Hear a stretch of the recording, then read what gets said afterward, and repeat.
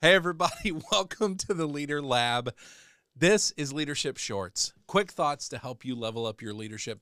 My name is Chad Wright. I'm the founder of Forward Partners. I am joined by my partner in podcasting, Emily Graysteele. Emily, what are we talking about today? Today we have a question. All right, let's answer it. My team and I have been in survival mode for too long, doing too much with too little. How do we keep going? How do we keep going? Man, it feels like we're in this weird season where everyone is experiencing this stuff, don't they? And I don't know what it is about it, but everybody is shorthanded. Every organization we work with is shorthanded, struggling to hire. And we work with organizations across a lot of different industries and fields. And it seems to be kind of a universal thing. Yeah. And so it's easy to get burned out in that time, isn't it? When the task list is too long. There's so many factors, and you're just like, I don't know how to tackle them all. Yeah.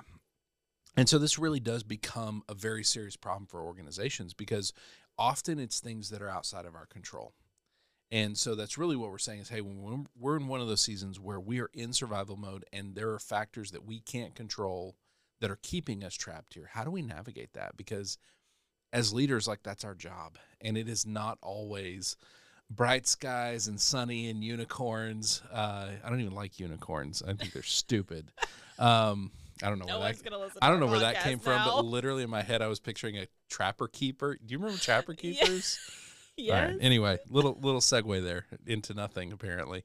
But this idea that we're doing too much with too little, and as a leader, we've got to get people through that. Our responsibility is to make sure they're not burning out and that we're steady.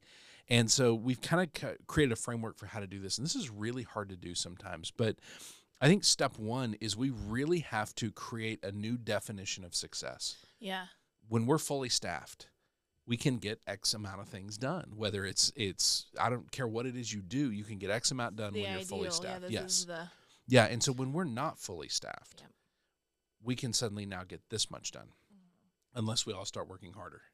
And that's not sustainable. And so we almost have to have these new definitions for success, because what I found is, as humans, we're bad about, I'm going to keep the definition the same. I've got to still get the same amount done. Yeah, I'll just take on these other projects and that'll be fine. Yes. And we put that on ourselves. And as leaders, we're looking at it going, oh, we don't want them to do that. But we don't actually go communicate that to them. Right. And so that's getting done. It's getting done. So great. But that's where the burnout happens. And so as leaders, we have to redefine that and say, hey, in this season, for however long this is, and we'll get into defining that piece in a minute, here's what success looks like. Yeah. And that really is two factors. One is, here are the things that absolutely have to get done no matter what. These are the life or death, come hell or high water, non-negotiable. We're getting this done. Mm-hmm. Everything else then is, hey, this would be nice to do. We're okay if we don't for a while. And being realistic about what those are. Yes. And not, no, we need to do that too. We need to do that too. Oh, do you? Like, you have to really evaluate. And that's hard to do, right? That's hard for leaders sometimes to do. And I think we're bad about that. And so what I found is people are just naturally trying to continue to run at the same pace.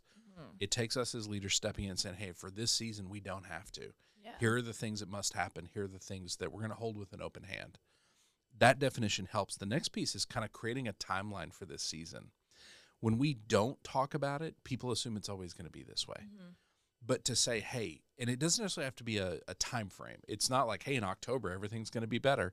If it's things we can't control, we don't know that. It's like points in, like once this changes, then what? Yeah. What are the milestones? I think you had we were talking about this the other day, and you said milestones. I was like, that's it right there. Yeah. What are those milestones? And so it might be, hey, we're going to get the budget approved to hire 2 more people. Then we're going to list for those 2 people. Then we're going to go through the process of hiring. Yeah. Then we're going to get them trained. So we think this season is this long, but honestly it will be once all those milestones are checked. Well, what's funny is, so where milestones comes from in my brain is babies. When you have okay, this is the teething milestone. Yep. We have to get 100%. Through the teething phase, and then we can go back to, we're not crazy every day. But then there's a new crazy every day. But you that's just have also, to still give yourself little when you think about it as parents, that's the only way we survive is knowing this season will pass. Right. It is the same in business. It's the same in our organizations. It's the knowledge that this season will end. Yeah. That is what we need. And so we can't always provide the time, but we can provide the milestones. Now there's hope because we automatically go default like it's always going to be this way. And so as leaders, if we can bring clarity to say, here's what new success looks like, here is what we see as the milestones to get out of this season. And then the next piece, I think, is checking in with our people more often than usual. If you normally connect with your team once a week, it probably needs to be a couple times a week. Mm-hmm. If it's once a month, it needs to be once a week. Whatever it is, that more frequent check-in to say, hey, how are you doing with this? Give them hope, remind them of the milestones, and tell them where we're at on those. Talk about success again, because we're going to say, here's what we're defining it as. People are going to sometimes go back and go, yeah, but I want to get it all done. Mm-hmm. And so to say, how are you doing with it? How are you wrestling through this? Is it working? I think that's a big key. And so there is those more frequent check-ins, and then just constant communication. Mm-hmm. Even if it is, hey, we made no progress this week, but we still see the next milestone. We see where it is. We are going to make progress next week, but this week we didn't. Even that helps people understand what's going on. Well, and as you talk about things and you kind of put words to things like, okay, what's important and what's not, then a week or so, a month or so down the road, you could look at that again and reevaluate and be like, okay, actually, this thing that we said was super important doesn't seem to be as important as we thought. Absolutely. It doesn't have the same power that we gave it. That constant communication helps clarify that, right? To make adjustments as we go. Or like we stopped doing this one thing, but that actually was important. Maybe we should put it back on the list. Yes. And so I think this framework, having it but then using it constantly, right? It becomes practical. So I would say, leaders, if you are in survival mode, which is a lot of us, understand what your people are experiencing and help them get through that. Help them redefine success. Give them that timeline for that season or those milestones for the season.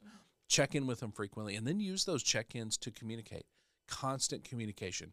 Here's where we're at. Here's where we've been. Here's where we've come from. Here's what we're seeing ahead. That constant communication allows them to put themselves on that timeline and find hope. Okay, we are making progress. That will help your teams get through survival mode and help you get through survival mode because you need the same things they do. All right, Emily, that's a great conversation. If people want to send us their own questions about survival mode or any other aspect of leadership, where do they send those? lab@forwardpartners.net. lab@forwardpartners.net.